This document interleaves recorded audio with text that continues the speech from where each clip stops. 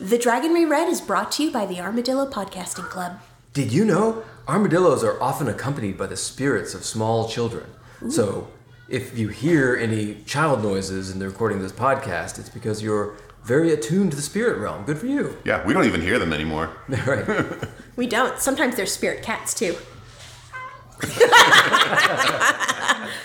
For more armadillo-related facts, to find out how you can access episodes a day early and learn about our other podcasts and merchandise, visit us at armadillo.club.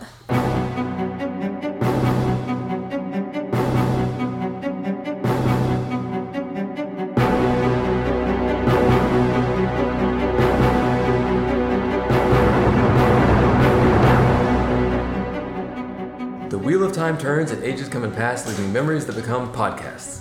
Hello there, welcome to the Dragon Reread. We're rereading Robert Jordan's Wheel of Time series of fantasy novels. I'm Jeff Lake. I'm Alice Sullivan. And I'm Micah Sparkman. And today we're covering chapters 29 through 32 of The Eye of the World again.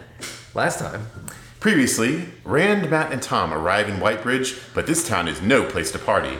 Both Padden Fane and Amirdral have been asking around after them, and Gelb is trying to drum up drama. As they're attempting to get out of Dodge, they run smack into Amirdral, and Tom sacrifices himself so they can escape. Meanwhile, Bella, Perrin, and Egwene are coasting that easy tinker life until Balswan finally tracks them down and torches Perrin's Dreamwolf. They decide that maybe they should get on about their heroic destinies or whatever, and then finally, Nynaeve, Lan, and Moiraine roll into Whitebridge, reeling from Rand's visit.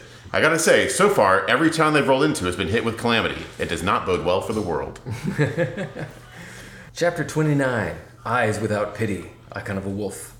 Elias drives a hard pace with Perrin and Egwene.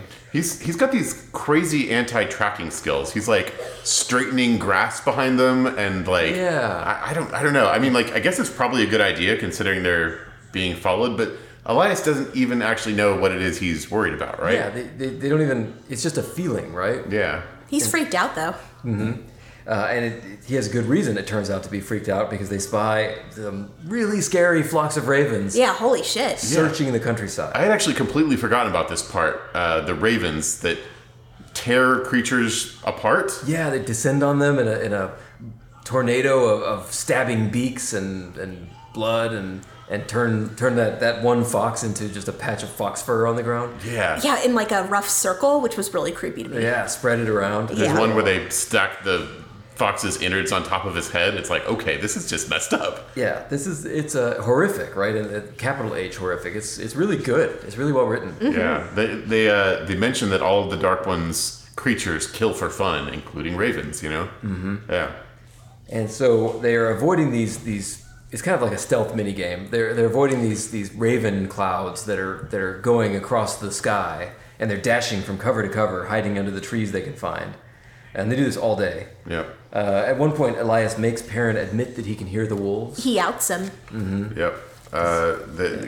And he knows this because he senses some wolves getting attacked. And I guess the wolves get pretty wounded at this point. Yeah, they get torn up by another bunch of ravens that are behind them. So they have to keep rushing. Yeah, and Perrin finally admits that he's cursed with the coolest power ever. Right? Boo. He's like, I hate to see the look on Egwene's face, that look of just pure jealousy that I can talk to these sweet wolves. They barely make it into a steading where the ravens won't go. Perrin feels bad because he had been about to kill Egwene. How about that? Yeah, I don't know. I mean, he was gonna spare Egwene with his axe. I mean, like how far along was he gonna get? But wait, before he made that decision. Yeah, you know? I mean, it didn't take them long on that fox, right? It only took them a few seconds. Yeah. Yeah. And I don't know if Perrin's gonna get much warning, right? So I mean, I don't know. Maybe Perrin just chill the fuck out. Yeah, but he feels that he had to decide between letting Egwene die this horrible raven death and one clean blow with Master Luhan's axe. We hope. I mean, I don't know. Yeah, he thinks about how bad he is with that axe all the time. Like, it's not as easy as I think, Perrin. Yeah. You take a swing. She's like, that really hurt. It's like maybe the ravens would have been better. Yeah. So when he enters the steading, Perrin feels something leaving him as well, which made me wonder: do you think Perrin and Matt can channel? No. Not with the natural talent, but do you think they could learn? No, because you can tell, right? Couldn't men tell? No, they never did the test. With men, it's a specific test you have to do. Yeah. I mean, obviously they were never tested, and I'm sure they had no desire to learn, but like, I mean, it wouldn't be that unlikely, right? The blood of Manetheren and all. Did they go to that town that doesn't have any channeling in it? It wasn't Abu Dar. Where was it? Farmadding. Farmadding. Yeah, they never went there, yeah. Yeah. Yeah, I don't think we know. I mean, they both, because we know that there's different powers, right? Like there's the Sidon and Sidar, but then there's the older one, which is like what Perrin and Min have, right? That comes before those. Some other stuff. And Matt conceivably has some of that too, so there's a different form of magic. Yeah, More absolutely. ancient ones, so But we don't know Perrin- what the rules are. Perrin can talk to the wolves inside the steading, though, so we didn't lose that. Yeah, interesting. I think maybe like everybody is kind of force aware at some level, you know, like they're aware of the power because it's all around us all the time, driving the wheel of time, and so they actually notice it at some level when it goes away. That's what I was wondering, yeah. Maybe they actually could learn to channel if they, you know, I was also thinking like there's this bit later on that we spend some time of the books on with Loyal and the argument for whether the OG are going to stay and fight in the last battle or whether they're going to like leave again. Mm-hmm. And they never really explain what that means. But my mind filled it in this time that like what these steading are sort of places where the OGer came from, whatever world they're from, where the rules are different, right? Yeah, so it's like a bubble of their alternate Exactly, a bubble of a world where there's no one power. Interesting. And that's why no one can beat the steading, right? Because it's operating at a different level. Oh. Yeah, I wish we knew more about that whole thing, right? Like, And we don't know what that's about. Except Loyal convinced them not to do it. Yeah, I would love to know more about the Ogier, their history, their origins, all that. Speaking of history, they shelter in the steading under Hawkwing's eye. Yeah. Because there's the ruins of a giant statue of Arthur Hawkwing there. And Elias gives them a really cool history lesson about Hawkwing. He even mentions the ones that went across the Aerith Ocean. Mm-hmm.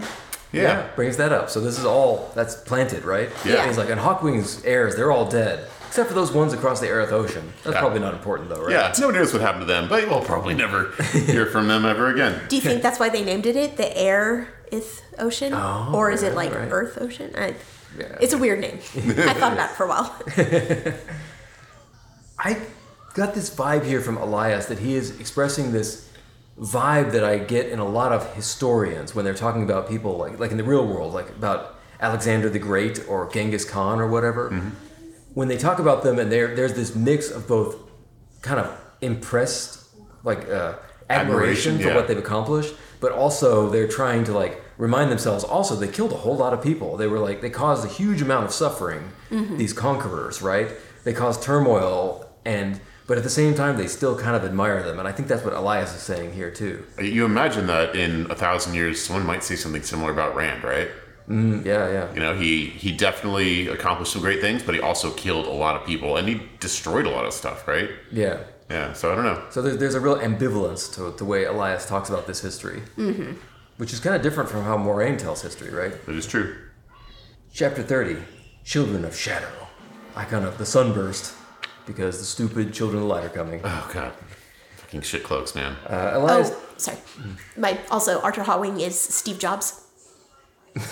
Because he got really sick and he could have survived if he'd had an Aes Sedai healer. Oh, that's true. Yeah. Instead of doing his Hawking holistic medicine. Yeah. You heard Good it here, point. folks. Makes sense. Like Steve Jobs' Arthur Hawkwing spun out by the wheel. Yep. Champion of whatever. So Elias takes Perrin aside and gives him a reassuring speech. He assures Perrin that killing Egwene would have been the right thing to do. Okay. Yeah, okay. But also he gives him the famous talk about the axe, right? Yeah, once you don't want to use it, that's when... once you do want to use it, that's when you gotta get rid of it. Then you throw it away and run away. Man, that has a really long fuse on it, doesn't it? Like, that doesn't happen until the last book? Second to last book? Book 9 or something like that. Is it when he finally throws his axe away? I think it's later, right? It's after he chops up that Aiel for information. Right, and then but shortly after he gets his magic hammer. That might be in the last book, right? No, I thought he threw that away and then he rescues Fail with just the hammer. Oh, is that right? Oh, no, yeah, you're probably right. Right, yeah. And he says it's hammer time right before he kills every single person. No, you're right. It's really old. And everyone's like, yes, we get it. You chose the hammer, man. And he's wearing really baggy pants that like tie at the bottoms. That's why he wins all those fights, because they don't expect him to go move sideways Yeah, exactly. in that shuffling man. He's moving like a crab. Do, do, do. Oh, God. Yeah, so Perrin's ashamed of his axe, and Elias says, it's okay, man. You're going to need that axe. Yeah, right away, because they get a warning from the wolves that a bunch of creepy-smelling men are on the way. I actually thought this was interesting that they smell. They said they smell wrong. They smell rabid, and I thought that was kind of cool that wolves can smell that like self-righteousness. Zealotry or whatever like that white cloaks have, and it smells gross. Yeah, and it sucks because white cloaks are gross. The white cloaks come, and Elias and Perrin and Egwene all flee the fire to avoid the white cloaks. We should split up, they say, and I was like, come on, guys. Yeah, but Elias and the wolves proceed to harass the white cloaks, and reading it this time, I don't know exactly why they're doing that. To piss them off, right? Well, they kill some of them, right? A bunch, yeah. But why? I mean, the white cloaks suck, right? I'm not on the white cloak side, but you don't have to. You could just run away, right? That seems like it probably would have been the better answer, right? Instead of antagonizing them, just bail. Yeah. This has been a problem before, right? Like you find the crazy like zealot organization and you throw rocks at them. Probably not the way to go, right? Yeah, that's not the appropriate approach. Not unless you have an army. Yeah. So in that case, absolutely kill them all. Yeah. So while Elias and the wolves are harassing them, the white cloaks manage to find Perrin and Egwene, and then the saddest thing of all time happens. I know! I forgot that Hopper dies here. Yeah, Hopper comes in. We barely knew him. He jumps in and tries to save Perrin and Egwene from the White Cloaks, and they kill him. Yep. Yeah. Which drives Perrin into a rage, and he attacks them and gets got. So a couple of notes here. This is also when Perrin realizes for the first time that he can see in the dark. I swear, the coolest fucking power. Right? Yeah. It just gets better and better. He's like, oh, I don't want Egwene to know about this. Also, Perrin is witnessing what's happening through the wolves' eyes throughout this whole thing, right? Mm-hmm. And he sees Elias as they see him for the first time, which is a wolf with a single large fang. Actually took the liberty of creating an artist rendition. I just wanted to share it with you guys. This is a so it's a wolf with a single large fang that walks on two legs. Listeners, we will include this with the show notes. Yeah. I think this needs a wider audience. Yeah. I created this when I should have been working at work. Instead, I was like, I couldn't get the image out of my head, so I had to get it on paper. What do they call him? Longtooth? Yeah, Longtooth. Is that his wolf name? Yes. So I assume that's you fill in all the details of his wolf name. That's what it is. Yeah. It just gets better the more you look at it. So, yeah. Oh my god, I want that T-shirt. Well, a flag. I'll send this to y'all. Excellent. Thank you. Well done, Micah. Yeah, thank you. So Perrin and Egwene wake up in Geofram Bornhold's tent, where he's interrogating them with Child Buyer. Child Buyer is a total psycho. Yeah, I was remembering this. So Geofram Bornhold, he dies pretty early on, so I didn't remember him super well, but I kind of remembered him being one of the more reasonable White Cloaks. Yeah. But there's no good White Cloaks, right? Except maybe, I guess, Galad in the very last book, when he turns the White Cloaks less evil. No, Galad. Oh, Galad, you're right, yeah. Galad. But yeah, I remember Geofram Bornhold being less insane, but... Yeah, well, you remember what Galad was doing when he became the good White Cloak? Killing White Cloaks. That's true. Yeah. That's a very good point. But Geofram Bornhold's son sucks. I remember that. Oh, yeah. Because that's one of the ones who followed Galad around and was like super crazy. Yeah, he's the one that just sucks all around. And Biar is just a hot mess. Like that's the guy that's like frothing at the mouth and stuff, right? I'm surprised even White Cloaks want to work with this guy, because he is a psycho. Yeah. Yeah. Absolutely. Like something not right with that guy. They find out that the White Cloaks are heading to Camelin for some reason. The Child Buyer gives the after-action report and talks about how there must have been 50 wolves and a dozen dark friends out there. Yeah. Which actually, I don't know if I mentioned this before, but that's very Vietnam, right? Famously, they would inflate the casualty numbers of their opponents. Sure. And what they would say is, like, we know we killed dozens of them, but they hide their bodies. They drag their bodies away. That's why we never find the bodies. I noticed they said that. I was like, oh, that's a very interesting way to persecute someone worse, right? Yeah, as Vietnam got worse and worse, they started like tracking their metrics, and their metrics was body count. So they started just inflating all the body counts of all their engagements, and so there was this weird thing where they thought they'd killed millions of the North Vietnamese, and they hadn't. They just hadn't, right? They were just everybody was making up the numbers across the board. Mm-hmm. Yep. And it's kind of like that. There is, of course, a customary beating and interrogation in which Perrin actually tells them mostly the truth, right? Yeah, I thought Perrin and Egwene were quite bad at resisting interrogation. Yeah. Like, Perrin was like, Egwene, don't tell him about the two rivers and why we're here and the wolves. Yeah. Yeah.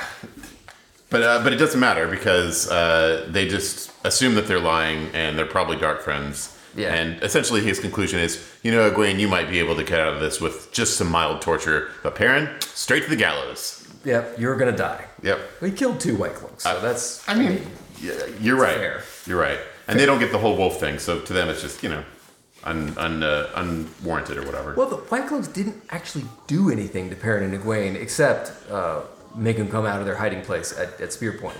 True. That's all they did. Yeah, and then Perrin... And in the while they were being slaughtered left and right by wolves. Right. And Hopper, this probably would have gone better if Hopper hadn't intervened. That's what I was thinking too. Yeah. I know he was trying to help them, and if they had run away when he said run, it might have worked out. But Yeah, although maybe... I don't know, maybe Hopper was right. Maybe those White Cloaks were just going to kill him. That's a good point. Right? That's what White Cloaks do. They just kill people, right? They just suck. So, chapter 31. Play for your supper, Icon of the Sword. Rand and Mat travel. Oh, by the way, Rand is already making lists. Oh, yeah? Yeah, at this point, he's listing kindnesses that random people have done to him instead of listing the women that he's killed. But the underlying concept is there, So he's just a dude who likes to make lists. I get that. I did notice that Rand has a really mean internal monologue. Mm-hmm. It's always telling him, you're so stupid, you're going to get caught, the Dark Friends are going to get you. I think we talked about this later, that at this point, we don't know who this voice is, right? Yeah. Do the other people have that? Like Perrin has some kind of things like that, right? Like he thinks, oh, you would have killed Egwene. You're just a horrible person. He doesn't have the italic text, though, does he? Yeah, it's unclear. It's very noticeable with Rand because he gets a lot more of that later, right? Yeah. Definitely. Matt has the dagger and is very suspicious and kind of ruins everything that they do and is a jerk throughout these whole chapters. Yeah. Yeah, at one point they're just hiding in the bushes as some riders pass by, and Matt is snarling, I'm going to quote, snarling silently like a cornered badger. Yeah. Wow. So, yeah, I don't know. It doesn't seem like Matt's doing well. Like, Rand's like, dude, we're hungry. We don't have any money. Let's talk about selling, like, the ruby out of this dagger. And and Matt does not respond well to that at all. Mm-hmm. Like, he's very not okay.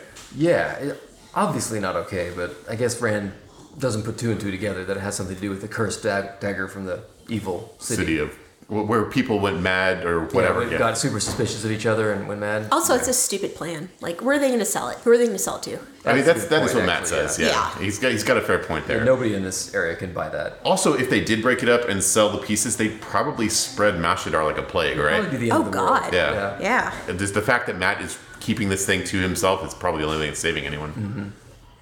So they're working for food on the road. But Matt keeps flubbing it. He keeps giving people crazy eyes, and they don't like that. Yeah, yep.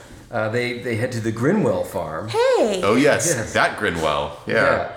Where Rand finally realizes that they could play their instruments instead of chopping wood or whatever. Yeah, the whole time Alice is there giving, like, Rand the undressing him with her eyes kind of situation.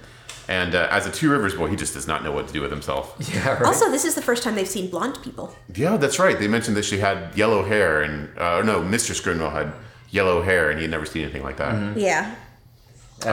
But luckily, Mistress Grinwell also has a sharp eye and keeps them apart, because otherwise Rand could find himself in a very tough situation. Like, I have a feeling that Else would like to, lock Absolutely. that down. Oh, yeah. Yeah, lock down that dragon. She'd like some of that Two Rivers tobacco. She's a lusty farm girl. Uh-huh. And it's funny because she picked the wrong one, I guess. I mean, Matt normally would be all into that, right? Yeah.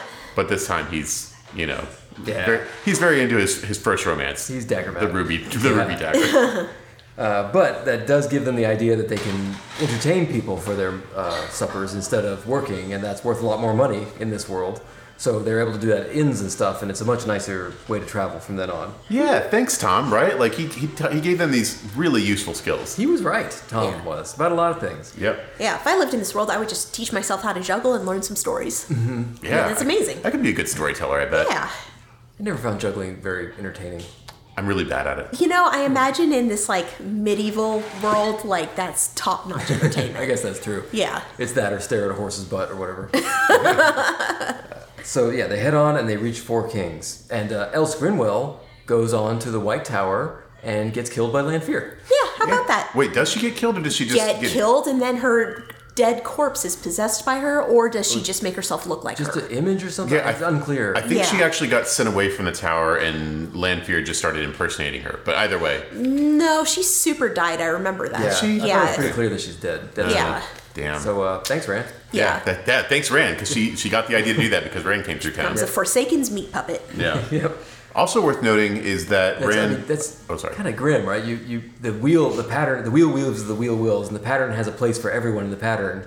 And But Elsa's maybe- place is maybe to your be a pattern- meat puppet for Lanfear. Yeah, just go be a meat puppet for Lanfear for like 5 minutes. dang. Yeah, I mean, like, let's be honest, she wasn't doing a whole lot, I mean, that's true. Yeah. Yeah. Like, remember at the White Tower, she sucked. Yeah, but if Rand and Matt hadn't stopped there, they wouldn't have Tavarend her and brought her to the White Tower in the first place. So, Yeah. how about that? Yeah. But another important note, Rand is not having his creepy hell dreams right now. He's not. Yeah. Oh, yeah. He that's a good mentions point. how he doesn't sleep well necessarily, but he's not having the Balsamon How dreams. funny. So Balsamon must need to know where he is. I did Right? wonder, yeah. Or I didn't know if, or maybe something to do with Perrin's, like, we'll think if we know they're connected somehow. Maybe Matt's, like, dagger poison is like, Balsamon's like, I don't want to touch that, you know? Yeah. Hands off, boys. Wait a minute. Yeah, So I don't know, yeah. It's a good question. Yeah, it's kind of funny how Balsamon is looking for him but can't find him. Yeah. So, chapter 32, Four Kings in Shadow, icon of the Dragon's Fang. They get to Four Kings. Four Kings sucks. It's a town where everybody is unhappy. I swear, this place makes Terran Ferry look like Bear Lawn. But no, I mean, like, the houses, like, their whitewash is shitty. This place doesn't even have a village green, for fuck's sake. Nobody you know? makes eye contact. It's a crossroads town, so it's all sort of merchants and merchant guards passing through, not like farming or agriculture driven. I was kind of wondering what the subtext is here. You know, like the crossroads towns are terrible. I mean, like, Yeah, right. Like merchant. What's it called? Like commerce is bad. Is worse than agrarianism. Yeah, it's all because agrarianism is like the best there is, right? Like the Two Rivers is perfect. yeah. So like the Two Rivers is like self-sustaining because of their agriculture, whereas this town barely makes enough food to feed itself. So they're all trade dependent. I don't know. Yeah. Yeah, but usually this is where the cities grow up, right? Control at these important Absolutely. crossroads, right? This is where your nice places, right? Your rich people, your mansions, your libraries, your cool things, your temples. Sure. Would be, Yeah. but not in this world. Nope. So they find their way to the shittiest the shittiest inn in this shitty town. Yeah, they go to the worst one. Run by the nastiest innkeeper they've ever seen. Thin and gross. This guy does not give off red flags. He gives off like emergency flares, right? I Like the know. minute they walk in, right? He's like, oh, come in. How can I rob you? Yeah. Sorry, I mean, rob. I mean, steal. No, Yeah, right. hello. Yeah. They play the show to a rough crowd. There's at least one knife fight.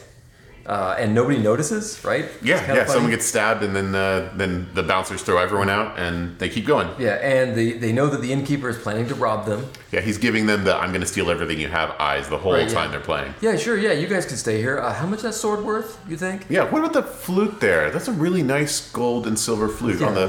Yeah, that's real gold and silver, right? Yeah, and on top of that, a guy who is just the most obvious dark friend ever. No walks in kidding. the door. Yeah. Yeah. This guy's really funny, actually. Like, 'cause he's just so sinister. He's Yeah. a fleshy man with rings on all of his fingers, and nobody will get close to him because he creeps everybody out. And he sits there and stares at Rand and Matt the whole night. They never say what is so creepy about him, right? But I don't know, but it says he scanned the room once, already turning to go, then suddenly gave a start at nothing Rand could see and sat down at a table. Was like the Dark One giving him instruction? Yeah, because you're right. He didn't see them. Yeah. Because he's checking all the ends for them, right? Yeah, because at first I thought, oh, maybe he just like saw somebody who matched the description, but it says he gave a start at nothing Rand could see. I wonder if Rand just didn't realize what he saw, or maybe there's some kind of like, I know the Dark One can like put images and things in there, right? Like, or maybe it's like the Padden Fane thing. Didn't he give Padden Fane some ability to track the boys from the Two Rivers? Yeah. Rand? Okay. Could be, Maybe yeah. it's that kind of thing. And so he got there and he got like a ping on his Randar. So Rand figures out pretty quickly where he knows this guy. He recognizes him. He's like, this guy looks familiar, and he realizes he's a merchant from Whitebridge who's followed them here. Yeah, which is super creepy. Yep. He looks kind of for a way out, but he doesn't really have one because the innkeeper's got his burly boys covering all the exits. Yeah, the bouncers at this point are menacing them. Yeah. It's like, hey, you don't bet you don't know how to use that sword. This was a really tensely well-written chapter. This was good. It was tight. It was a thriller. Mm-hmm. I gotta say, like at this point, it seems like they should get the hell out of town, but they're like, well, no, we gotta finish our performance, guys. Why don't they just leave? Well, right? they can't. Yeah, because the guys, the bouncer's on the door. Yeah, but like, is it gonna kill them right there in front of everyone? They just leave, right? I mean, like, people were literally stabbed in there like half an hour ago. I suppose that's true. Yeah, if the bouncers wanted to keep Rand and Matt around, they probably would. Yeah, that's true. And then Rand does think at one point that if the people in here saw that dagger of Matt's, they'd probably all join in and get him. Yeah. But also, Rand does mention to Matt where he recognizes them, and from then on that evening, Matt is mean mugging everyone. He's like glaring at the innkeeper, glaring at the bouncers, glaring at the random merchant, like, Yeah, I dare you to rob me, he says as he juggles. Dude. Yeah, Matt is not the right guy to have it with you in any of these situations right now. No. So Rand isn't able to figure out a way around this, so after the end of the night, when they're done with the show, the innkeeper helpfully shows them to his trap closet. That's right. He's like, okay, well, so we're going to head out. And he's like, no, let me show you it's down this dark hall with only one door. And yes, it's the room there, the closet there with the bars on the windows. Yes, go in there. Yeah, come on, guys. Come on. So they barricade themselves in through the trap closet, and then they decide they're going to make their escape. Right. They can't get out through the window because it's barred. But then late in the night, who comes to their door? Not the innkeeper, but that guy, the dark friend. Yeah. He's like knocking at their door. He wants to tell them about his good friend. He wants to tell them a good word about his Lord and Savior, the Dark One. Yeah. How about I just slip you some literature under the door that you can read? And this is our first dark friend pitch, isn't it? It is, yeah. First of many, Yeah. Yeah, he said it's going to be great. You can rule forever, or we can torture you forever, and I'm going to rule forever. And they say they're not interested, but you know how persistent these evangelists are. It's true. Yeah, because they're trying to save you, right? Yeah. Or in this case, damn you forever, right? Right. So as he's getting to the more aggressive part of his pitch, a bolt of lightning luckily strikes, destroying the window and part of the wall and all of the dark friends. Yeah, killing them all. Huh. Skeet. Sorry.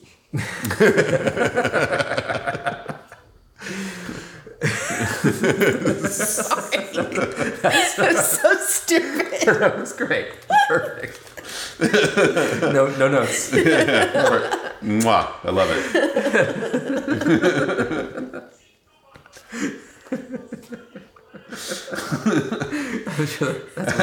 As they say in the Two Rivers. Yeah, right.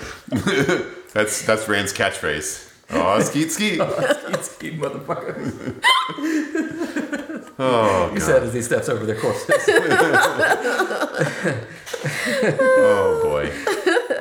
Yes. Lightning has struck the wall, killed all the dark friends, made a hole for them to escape, blinded Matt. Sorry, Matt. Shouldn't have been looking at it. Yeah, just real good luck, huh? And they head off into the night and the storm. Indeed. Yeah. So that was a lot. That was some action there at the end. I'm still not a fan of the travel chapters, and we're still there's still a little bit of that, but at least they're punctuating with this action. So far, I did the sigh when we got to these travel chapters, like, oh God, this is gonna suck. But both of these were all right. Yeah. Yeah, well, I think that there's enough action in here that it's not so bad, you know? Yeah, like Alice said, that was a really tight little like thriller chapter with the beginning Absolutely. and middle and ending, and it ratcheted up the tension really well. I agree. Yeah. And it's also great. very creepy, you know? Pulling in some big ideas that are going to continue to pop up later. Yeah, I do think it's interesting how we keep seeing these hints at, you know, stuff that really takes the whole series to unfurl, you know? And so I guess that's our first example of why it sucks to be a dark friend. Yeah. That's right. Randomly lightning bolted. Yeah, it's like, I want you to go make a pitch to these guys in the inn, right? They're just kids, you know, you be nice to them, you know, show them the finer things in life. You'll bring them over, right? And so he knocks on the door and... You know, you're right? Like when he first shows up, he's all confident. And then Rand mentions that he sees the heron-marked blade and he starts like second guessing. He's like, wait a second. Like, Maybe what? there's something more going on here, right? Yeah. So he's like, okay, he's a sword guy. Okay, I'll bring a bunch of dudes with me. No problem. I can deal with a sword guy, right? Yeah. But no. This is a lightning bolts guy. Although we actually know what happens to this guy after death, right? Oh, that's right. He shows up later. At the beginning of the next book, I think, in one of the devil dreams, he shows up and he's all like messed up. From Oh, lightning. yeah. Oof. And then I think Balzamon burns him or something, right? Balzamon like says, "Okay, I'm gonna give you your reward now," and the guy like smiles, and then like right before he disappears, he frowns like he saw something really bad. Yep. Yeah, this is why it sucks to be a dark friend. Yep. So that's it for this episode. Next time we're gonna cover chapters 33 through 37 of The Eye of the World again. I am Jeff Lake. You can find me at jefflake.info. I'm Alice Sullivan. That's Bluebonnet Cafe on Instagram. I'm Michael Sparkman. I still don't have one of those. If you have any comments, questions, or feedback, please drop us a line at hello@armadillo.club. We love hearing from you. Please share us with anybody you think might like us. Please give us good reviews wherever you got this, especially iTunes. Please find out how you can give us your dollars at armadillo.club. Please like us in real life. We're just so likable. Until next time. The light illumine you.